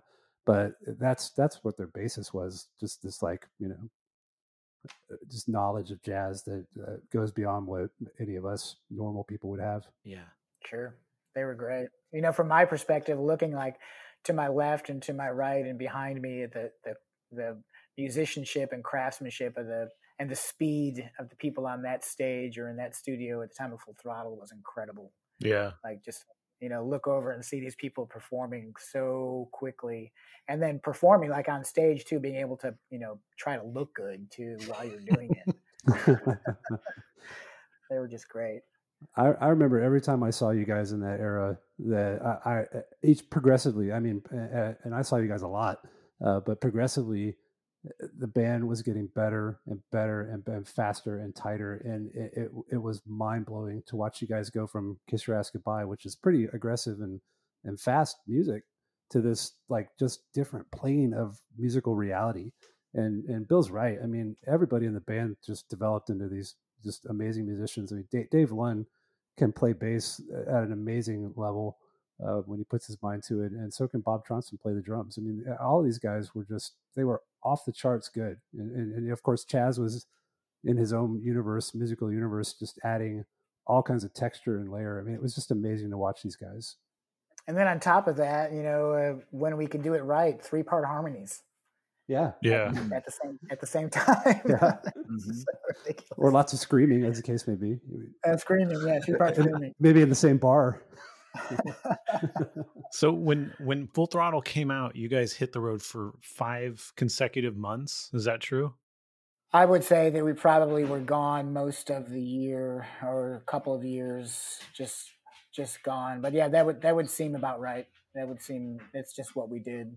I think we committed to going and doing it and trying to crack something out there and get people to listen was what we were trying to do. So yeah, I would say 5 months without stopping. Sure. Yeah. And then kept maybe a short break and keep on going. So during this time, you were tapped to be a band in the film Clubland. Okay, yes, we were in the film Clubland. How do you know about that? I do my research. Let's hear about it. So I'm trying to remember some names. So Glenn Ballard, I believe, was a successful producer at the time, and maybe he did Alanis Morissette. Yes. Alanis Morissette, and so we kind of knew him from there, and then he was going to make this movie called Clubland. Somehow, some way, through some Los Angeles connection, we were tapped to be a band playing on stage. Was it John Rosner? Was it Rosner who connected? It might have been Rosner. I'm not sure, but I do know that Lori Petty was in the movie. She was like the star of the movie, and went straight to VHS. So were you playing Blue Meanies, or you so what were you playing? It was the Infidelity song, which is on Full Throttle. Wow. So we were playing live, and there's like a scene in the club, and then we're on stage, and for a second, whatever. I think maybe Lori Petty or somebody at the end of the section of the movie says something negative about the bass player. And the bass player, there's an intro that Dave has to play that's maybe not that easy. It's definitely not, he's not a bad bass player, but I think in the movie they say something like, "Oh, that bass player sucked." Yeah, it's really like 30-second notes on a fretless bass that David's doing this descending pattern. So that's irony to the maximum. So from what I read, there's a choreographer for the crowd, and in terms of how they are acting during your performance. Yeah, they're a pit choreographer. Pit choreographer. Okay. I'm remembering this, and there was like somebody with a green mohawk, pitting around, and they were showing him. Maybe the pit mohawk guy was like he had some experience, and everybody else didn't. I don't know. Yeah, it was a full on movie. We were there for hours and hours and hours to film 30 seconds of the movie. Pit choreographer. That's a job title. Yeah. At that time too, we became friends with the folks at Troma Films. Yeah. Are you familiar with Troma Films? Yeah. They're like the Toxic Avenger people. Yeah, Toxic Avenger and Tromeo and Juliet, and we wrote the title track to the movie Sucker right around the same, maybe just a little bit after this, because I think, are you involved in this now, Sean? That was the first song I wrote with the Blue Meanies. Yes. Perfect. Yeah. So, and it's about what happens if you're a vampire and you suck the blood of someone who has AIDS. So, yep, that was what that was. So, did this movie get released? Sucker. Oh yeah, straight to VHS. It was right in at Blockbuster. It was next to Clubland. It was like, what's these? Back in the day, you could go to Blockbuster, and on a busy day, you could get a copy of Sucker, Clubland, or Ishtar. Yeah. Ouch! And that's how we hooked Sean into the whole thing. I actually love the song we wrote for Sucker. I just thought it was cool. It had like a great. It's a cool song. It's surf rock. It's like surf rock, and it had a great organ intro. Kind of paved the world-esque. Yeah, it was neat. Is it anywhere? Is it on anything besides the movie? No, I think it's been banned. Yeah, it's been banned by the government. It's on the Pigs EP. Actually, that's where it was officially released. Oh, okay. We did play it live a few times. We played it live a lot, actually. Yeah, that's cool. Yeah. So you also did a video for Smash the Magnavox. We didn't do it. Bob Tronson did it. Oh, okay. Bob Tronson is some sort of filmmaker now. That's how he makes his living. And he put together that whole video. He assembled an entire crew, like a massive crew, and not many people know this, but it's shot on 35 millimeter film. Wow. Yeah, not video at all. Have you seen the video, Adam? Oh yeah, many times. He didn't run it by you. He just did it and said, "Here you go." Well, I mean, I was there. I was in it, but yeah, we trusted him. It was cool. It was fun to do. I thought it was a cool video. It still looks great too by like today's standards. Bob's going to hate me for saying this, but I'm going to tell you a little secret. Oh yeah, sure. So Bob also wrote this neat little short film called Range Life. It's really hard to find, and it was loosely based on the Blue Meanies, and he somehow got me to be in the film as the leader of a band, which played a Blue Meanie song. But it's it's also another thing where he got a whole crew together and shot it on 35 millimeter film, and it's this cool little short film about a band hoping to make it, and they're playing a show and they're waiting for an A&R guy to come, and the A&R guy doesn't show up, and all the drama that happens before that. But it's cool. He got like a Pavement. The Pavement has a song called Range Life, and he got Pavement to say that he could use that song in the final credits of it. It's neat. It's a neat film. Nice. Hard to find. I don't know. Maybe Bob doesn't want anyone to see it, but I thought it was cool. But the band in it, the band is called Jehovah's Shit List. Yeah. That's a great name. Yeah. And I'm the singer of Jehovah's Shit List. And Mary Tyler Morphine, the girl from Mary Tyler Morphine, by the way, is the bass player in that band. Oh, okay. Yep. Gene McClure. So Sean joins the band. Sean, you joined the band right at the onset of Ska Against Racism? Well, yeah, slightly before that. So Bill could probably tell more of this story if you wanted to, but Mike, I think you guys were on tour with ME330, if I'm not mistaken, when Mike finally decided he'd had enough. And you guys finished out a tour, you came home, and Dave and Bob were still living in Madison. And I'd been finished with school for a while. I was just working some schmo job. I had a job, terrible job, collecting money for the student loan program. It was, really just soul crushing job. So I was more than willing to entertain offers to join the Blue Meanies at that point. Dave and Bob got back from tour, and I saw these guys all the time. Every time they were home from tour, we were hanging out and just shooting the shit and whatever. So I was still in touch with everybody on a regular basis. But they took me out for beers, and we went to the Plaza in Madison, and they sat me down and said, "Hey, Mike quit the band." And I said, "Oh, really?" And they said, "Do you want to join?" And I'm like, "Well, fuck yeah." And they're like, "Wait, are you sure? Because this is not like for the faint of heart." Like, this is like, this is sleeping on floors. This is, making, $10 a day if you're lucky, like, this is hard. This is a hard life. And are you sure you want to do it? And I'm like, fuck yeah, I want to do it. Like, are you kidding me?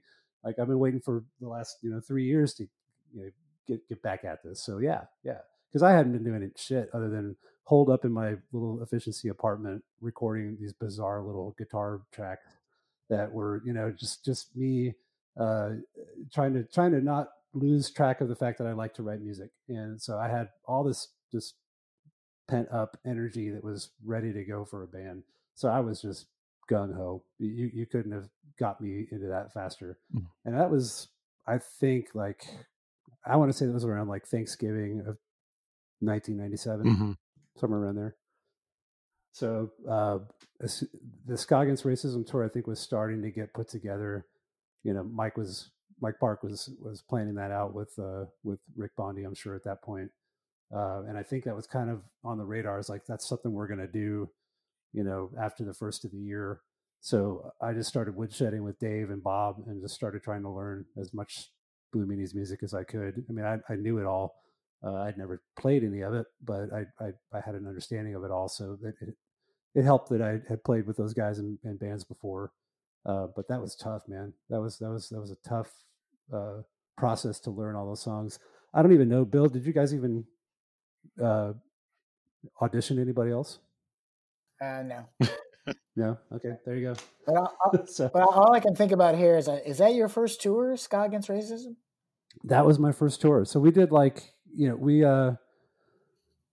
did like, I don't know, maybe a half a dozen shows before that. I don't know. We played this show in Carbondale. It was a total disaster because I got lost. I couldn't hear things, and so I was just completely like, what am I doing here? And then there was a show in Northern at DeKalb where I think you ended up laying on the floor singing a Pink Floyd song, if I'm not mistaken. And that was with the Broadways. The Broadways were still together. They showed up at that. And then we hit the road and we headed west and we played a show in like Denver and a couple other stops on the way. And then we joined the Ska Against Racism tour in Seattle. So my perspective on the Blue Meanies starts there at this giant venue in Seattle, Washington.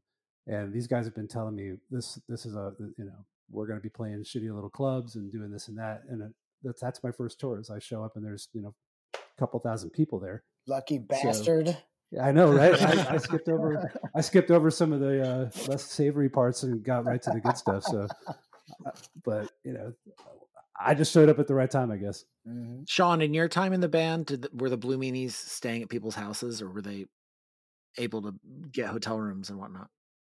We were still doing that quite a bit. Okay. We were doing some of that, but it was mostly friends at that point because right. These guys had built up a network of people that they knew everywhere. A ship in every port, if you will. Yeah. So there were lots of people to stay with that we knew, or these guys knew, that became I would of course become friends with too. But but we did start. I think this was seen as a big, graduation step for the band. We would get one room at the Motel 6 every night, so that was like a big deal. So with Ska Against Racism, I've read things you've said, Billy, and Mike Park has an opinion about the tour being maybe not quite what he had hoped it would be, and you had kind of a similar feeling about it. Yeah. Yeah, I said something in the Chicago Reader, I think, when it came through Chicago about, I forget who was all on that tour. I think Blue Meanies at a time really held the flag as far as the purpose of the tour.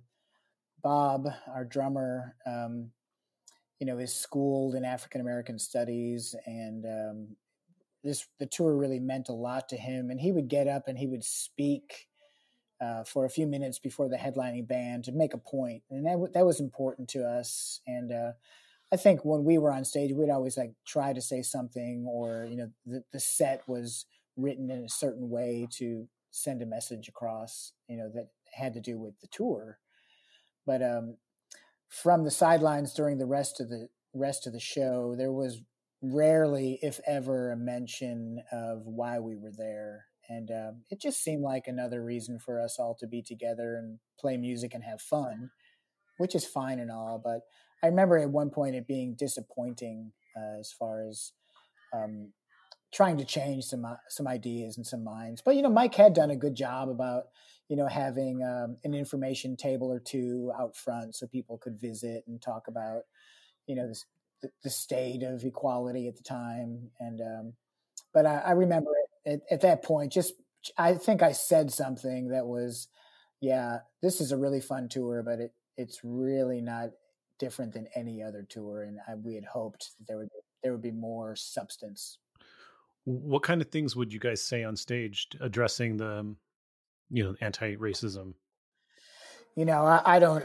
It's been so long. I can't even remember what we would say, but I do remember that when Bob had a short speech where he would talk about what was happening, and it's been such a long time. I'd have a hard time even trying to say what he was trying to say, but he, Bob's a smart guy, and he can be eloquent at times, especially when he's saying something he knows something about. So I'm sure it was to the point, and it was good at what it was.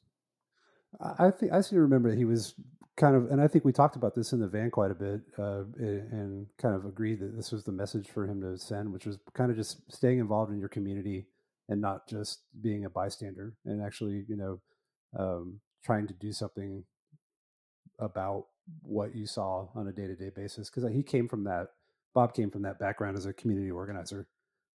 He had that job after college for a while. Mm-hmm.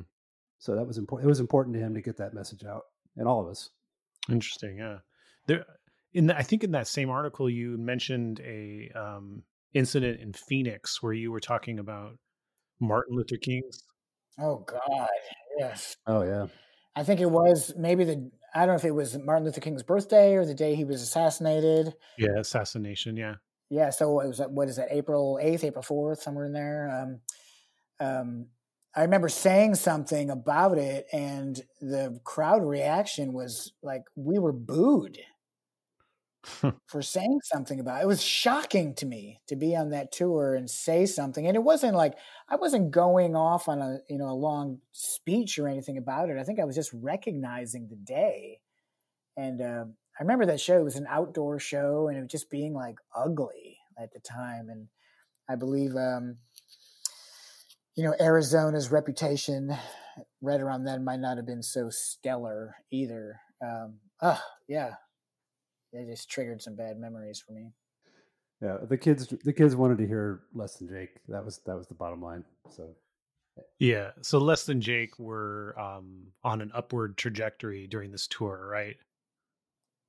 Oh yeah, the tour was all about them. It was all about them for sure, and not in a bad way. But I mean, they were just they had their MTV exposure, and they were just becoming a real force to be reckoned with, and the kids were just going nuts for it. In Defense of Ska will return in a moment. Hey, everybody, it's Barry from the What Podcast. Hey, it's Russ. Hey, it's Brian, and we are giving away 2 tickets to Bonnaroo 2024. These are GA+, and they include camping. Russ, how do people get qualified? We want to hear your top artists to play on the Bonnaroo 2024 lineup. Call 423-667-7877 and tell us who we should check out. It's the What Podcast. Thanks.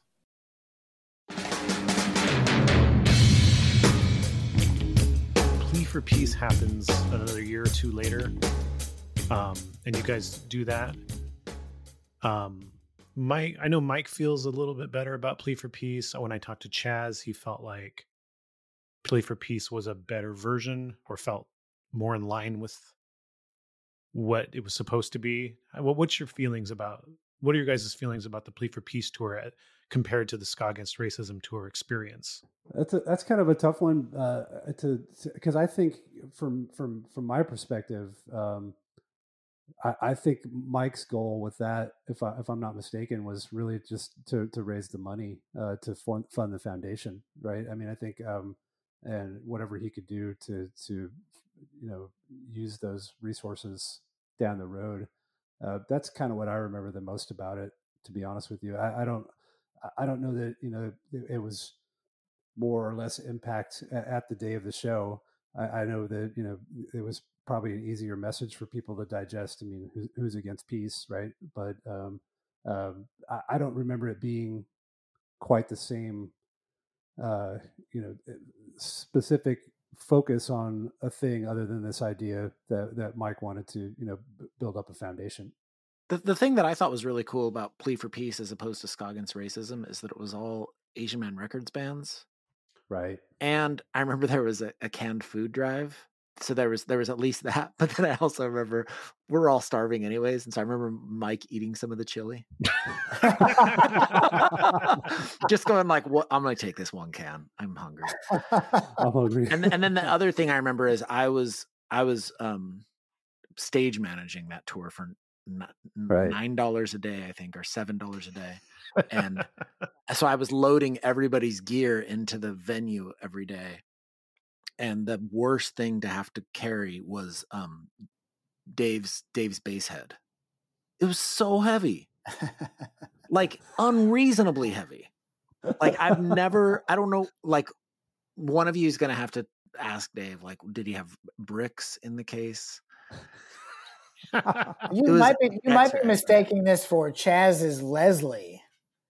Oh, maybe it was that. Maybe that's why it was so heavy. It was this giant Leslie speaker that Chaz ended up sawing in half to make it easier for us to load in and out.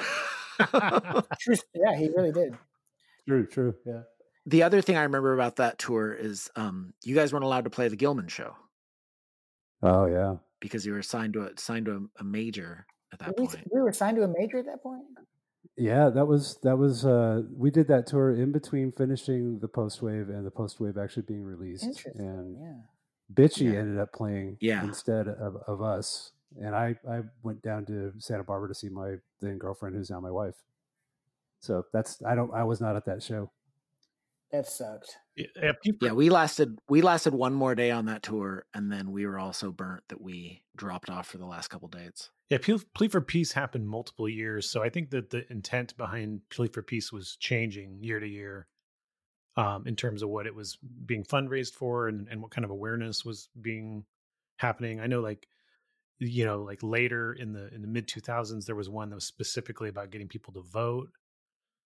So anyways, there was, the Plea for Peace, I don't think had one specific thing in mind. I got to hand it to Mike Park, from the early years and even until today, he still continues to just beat down that door, and just to talk about, equality and racism and, fairness with everybody. And he still continues to do that, for decades. Yeah.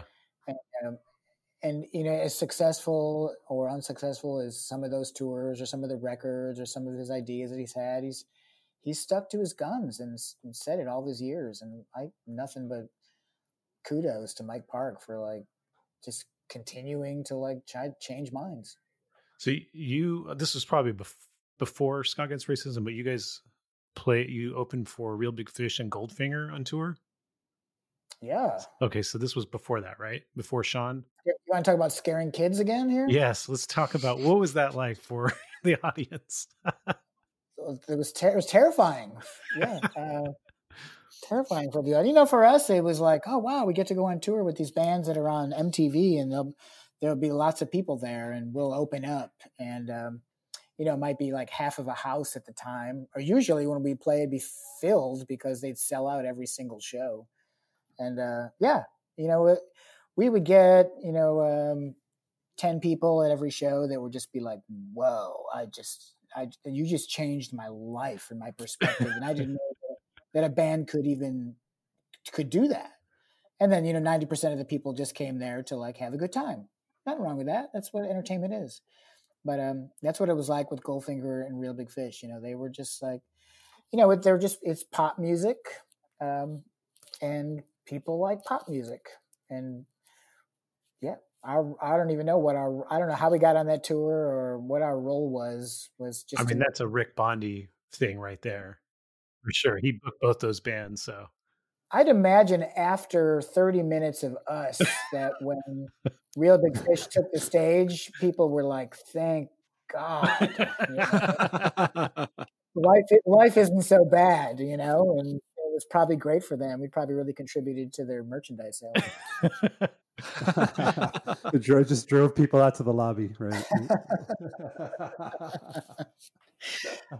We did have a great time with them. I remember having so many great moments with both of those bands. But, there was always a time for us, riding to the next show or after a show, when you're on stage and you're looking down at, 1,000 terrified kids looking up at you, and then you have to go to the next place. Like, how can we reach more people, or should we? And always the answer for us was, let's just be even more. Yeah. Let's be faster. Let's be more angry. And that's just kind of the way we kept going. Thinking about it, we probably needed like George Harrison or something like in the band with us to help mellow us out a little bit. So you got a little weirder and a little scarier as you progressed through that tour? We watched every band we ever played with move on to, major or nominal success. Mm-hmm. And trying to write great music and interesting music and experimental music and music with substance and breaking down walls and barriers. And it doesn't work when you're like paying the bills. So it just made us angrier. Yeah. Basically. Yeah. When Postwave came about, we had to do a full refresh. We had to be like, forget it all. Let's just start over and let's just turn it down and start again. So Postwave, okay, so Rick Bondi, we already kind of mentioned this. Rick Bondi, he got a job at MCA, and they all respected him for all his work he had done in getting ska bands bigger and working with ska bands kind of early before it kind of took off. So he said, Blue Meanies, obviously. You're next. Yeah. So, and not just the ska bands, but Blink 182 was a Rick phenomenon, and he was on top of them way before anybody else, and they had blown up huge, and that was probably that and Sublime. Those two bands probably were what really got Rick at MCA. And he also had Goldfinger and Real Big Fish too. So yeah, right. But I think to your point, like Sublime, when he had Sublime, they were not popular. So he was early on them, and same with Blink 182. So, right. So I'm guessing that MCA just said, whatever you want to do, Rick, because they probably would not have signed you otherwise. That seems like that's what we saw. They trusted Rick before his reputation. Mm-hmm. He had a track record. Yeah, it wouldn't have happened otherwise. I have no compunction saying that because Rick just decided, go for it. I think that was his mentality about a lot of stuff. As well as I know him, I think that was the thing that I remember about him is like, just put it out there and do it. And we were a risk. There's no doubt about it. We were a risk to put on a major label, but he believed in us. He believed that we could do what a major label would want, which is to sell records, right? And we thought it was a big challenge. I mean, I think me coming in at that point in time, these guys were already talking about like trying to change up the sound a little bit, and maybe that had been some friction with Mike too. I don't know, but I was open to the idea of like, well, let's try to write some more, listener friendly music and see how that works out.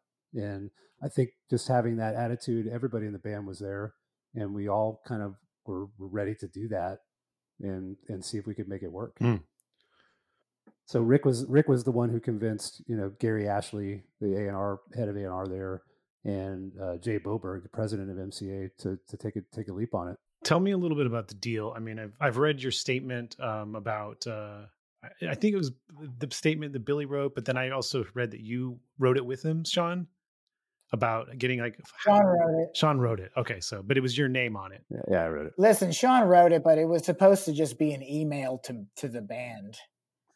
What?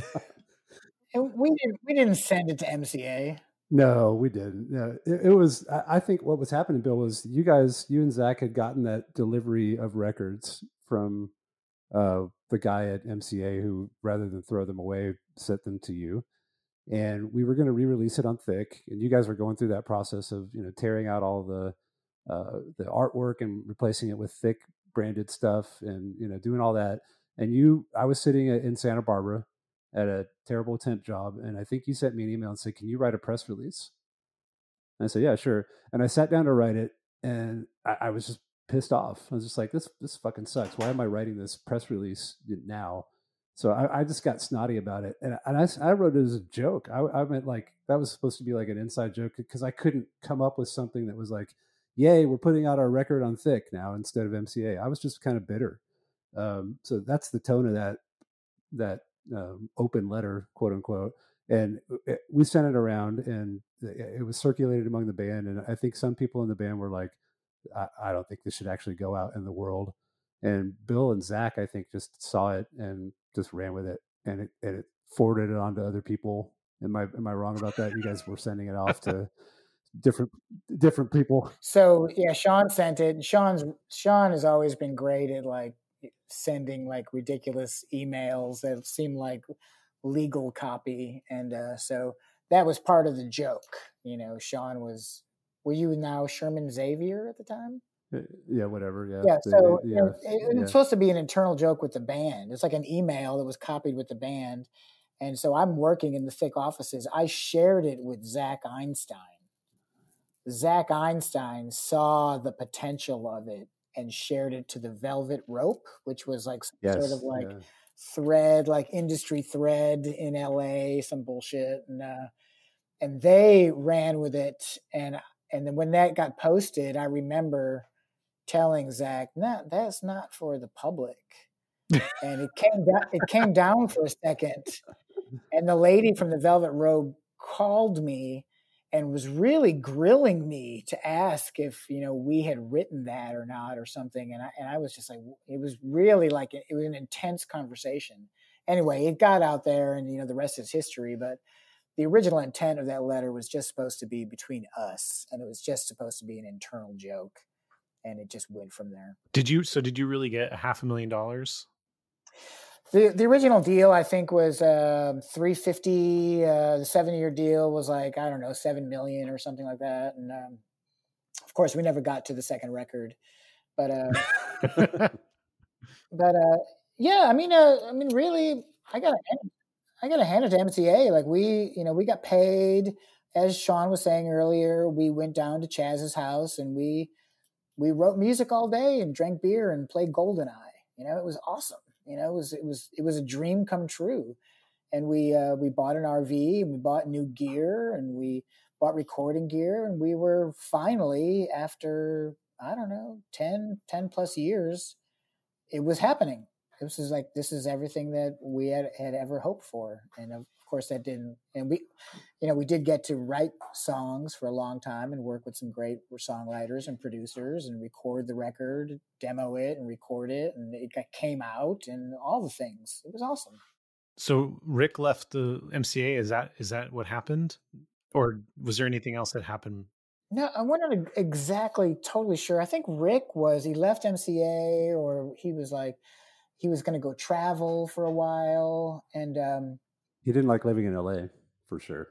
Yeah. And there was, when I've said this before, but, for any bands out there, I don't even know if record deals even exist anymore as the way they did then. But if you get a record deal or anything you're ever doing, you have to have someone there for you that it's your cheerleader that is going to come to work every day and they're going to work on the Blue Meanies. They're going to we can make this happen. Yeah.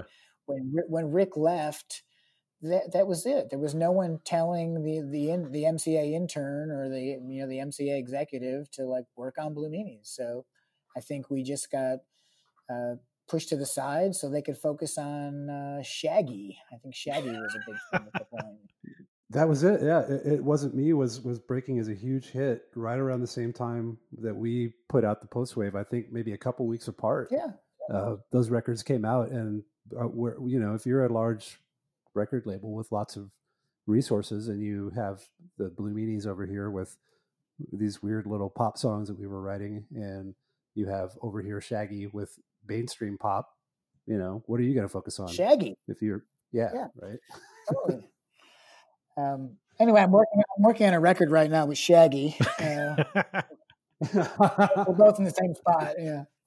So the album was released and then they didn't push it. It didn't do, what they wanted. And so what happened? They did push it at the beginning. It was yeah. We would go to shows and there'd be poster displays and record, execs would come out and record stores would be there. It was good. It was really good. We thought we were doing a great job. And we thought right out of the gate, it was doing well. And it was like the alternative radio charts. We were like in the top 20 and it seemed great. And then it was, and then the next great thing that happened was we were going to go on a sold out national tour with Flogging Molly. We were on cloud 9. We went to LA. We played maybe, I don't know, a couple shows at the Whiskey or the Trocadero or something, and then went down further to Southern California and played another show or so. And they were all like huge sold out shows with Flogging Molly. We were on cloud 9, but the only thing that was missing is nobody from MCA was at those shows. Kind of weird. Huh. And I swear to you, the moment we crossed over into the state of Arizona, we got the call from Adam Katz and said they had dropped us. So, you got to put yourself in our shoes. Sean and I are like in the van, like we just got dropped.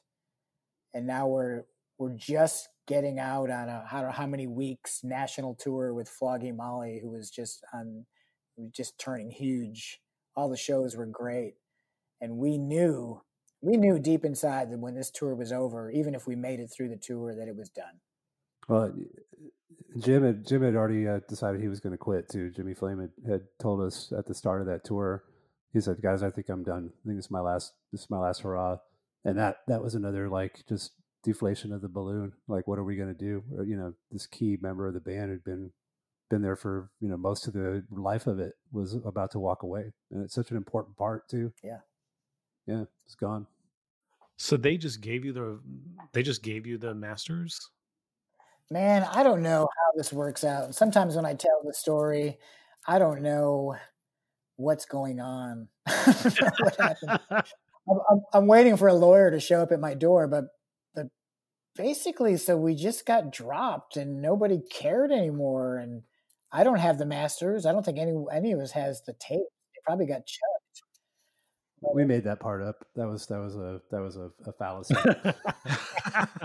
We didn't get good. all we got. We got a bunch of boxes of CDs. That's what we got back. We did get we got like 10,000 CDs showed up at Thick Records. I bet the masters are probably still at Studio 4 in Conshohocken, Pennsylvania, where we recorded the record, which I think Phil Nicola has since sold the studio to somebody else. But yeah, that's probably where they are. They're probably in the vault down there. But Thick reissued it. Really, the story is true. The palette of CDs came, and interns disassembled them and put new art into the back. Yeah, you can see the art is the exact same. It's just the label is different. It's one said MCA and one said Thick. If you open the CD up, the CD itself and the main booklet still says MCA. So there was no contract like authorizing them to do this? No way. So, I don't think anybody cared. Now you also have to remember that you have to think about the state of the music industry at that time. We were possibly the last band to sign, what would be considered a regular deal at the time. Right after that, the 360 deal came into play and digital, came out. So the entire industry at that time failed and had to rewrite itself, and I don't even know how that ended up unfolding, but that's what was happening at that very time. Okay, so they had a bigger fish to fry, basically. Yeah, they just didn't care. We don't know. Yeah, they didn't care. If they cared, they would have sued us. Yeah, I don't know. Maybe they were done with us. We were in the dustbin as far as they were concerned. They were like, "Is there any chance that one of these songs could be a huge hit someday?" And they're like, "Nah." So because you had these boxes of CDs, you had Thick sell them. Is that why? So the band ended. Zach asked me to go to work for him, which was work for me. I was like, "This is awesome. I work for a record label." And yeah, we just continued. I went to work, and he pushed those CDs out, through his distribution channels. I see. And there was no band playing any shows. But you had all these CDs. All you had to do was put a new label on them. Yeah, I had some in my garage too. If you want any. Throw those up online. I'm sure there's people out there who want them. Nah. But still in all, I bet, I'm not just tooting my own horn here, but I bet still in all, the Postwave probably sold better than the other records just because it was more widely available for the first time. I mean, it was actually, first of all, Universal Distribution put it out there. So it was in record stores around the country. And then Zach had a national distribution deal for Thick. So, I mean, it got back out there again. And now it's out there. I don't even know who. I think Zach has put it up on Spotify or Apple Music or whatever. And, it's not like we make any money off of that, but it's still out there for people to enjoy if they want to hear it. So you've done a few Riot Fest reunions over the years. Yes. I'm curious about, my question about that is, it seems like you get good billing and good support behind you. Is there somebody at Riot Fest that's a big Blue Meanies fan? What's going on there? Yeah, Mike Petroshin, who is the brains behind Riot Fest, was a longtime fan. Okay. And that's basically he's made a great reputation of trying to get bands to get together and play again at his events, and we're one of them. So basically, that's how it happened. We did the second Riot Fest in 2006, and that was at the Congress, right, Bill? Yes, second. I want to say, yeah, and that was Naked Ray Gun was the other kind of get that he got back together for that, and so that was I think that was our second show back after we had broken up the first time, if that makes sense.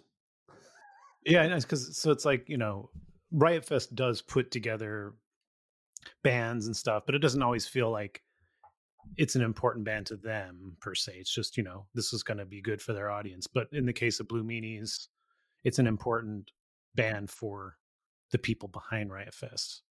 Yeah, Mike really wanted to see it happen. And it was great for him because we're all spread around the country, and he made it work for us where we could all get to Chicago ahead of time and rehearse ahead of time and then be able to play the shows.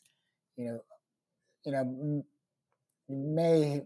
you think about it, us getting together and playing the music that we wrote, it's not easy, so there has to be some time for us to be together to be able to practice. Yeah. So how long would you rehearse for these Riot Fest shows? I think we put the sound, the set list together months ahead of time. And personally for me, I had at the time I had a small venue here where I live, and I would just play a CD on the PA and just sing along to it for months ahead of time just to get ready. Yeah, I think Sean, Dave, and Bob, they were all in Madison or Chicago, and they would get together and they would play a little bit. But the whole band would come together 3 days before the performance, and then just try to practice. But it was important that everybody did their homework ahead of time. Not only be able to play the songs, but be able to have the endurance and agility to do it. Yeah, that's the harder part as you get older, and as you're not doing that on a regular basis. The stamina that it takes to play, songs at 190 beats a minute, pumping your arms that way, or if you're a drummer, especially, for Bob, that's a physical feat, when you're in your early 50s. So yeah. That's tough.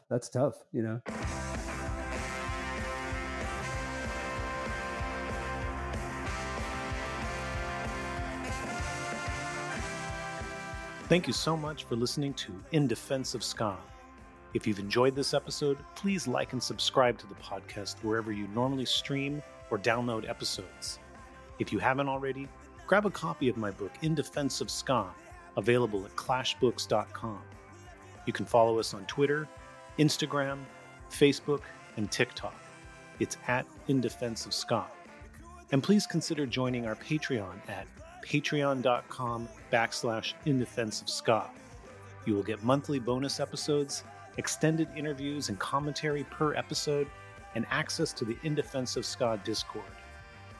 In Defense of Ska would not be possible without the great team that tirelessly works on it every week. So you should go check out their other projects as well. Co-host Adam Davis has an amazing band called Omnigon. Give them a follow on Instagram and Twitter. It's simply at Omnigon. And our editor, Chris Reeves, has a phenomenal record label and podcast called Ska Punk International. For more information, go to skapunkinternational.com.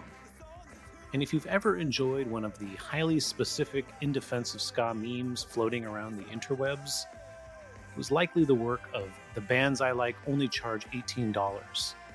Find them on Facebook, Instagram, and Twitter. And on that note, we leave you by saying, Ska now more than ever.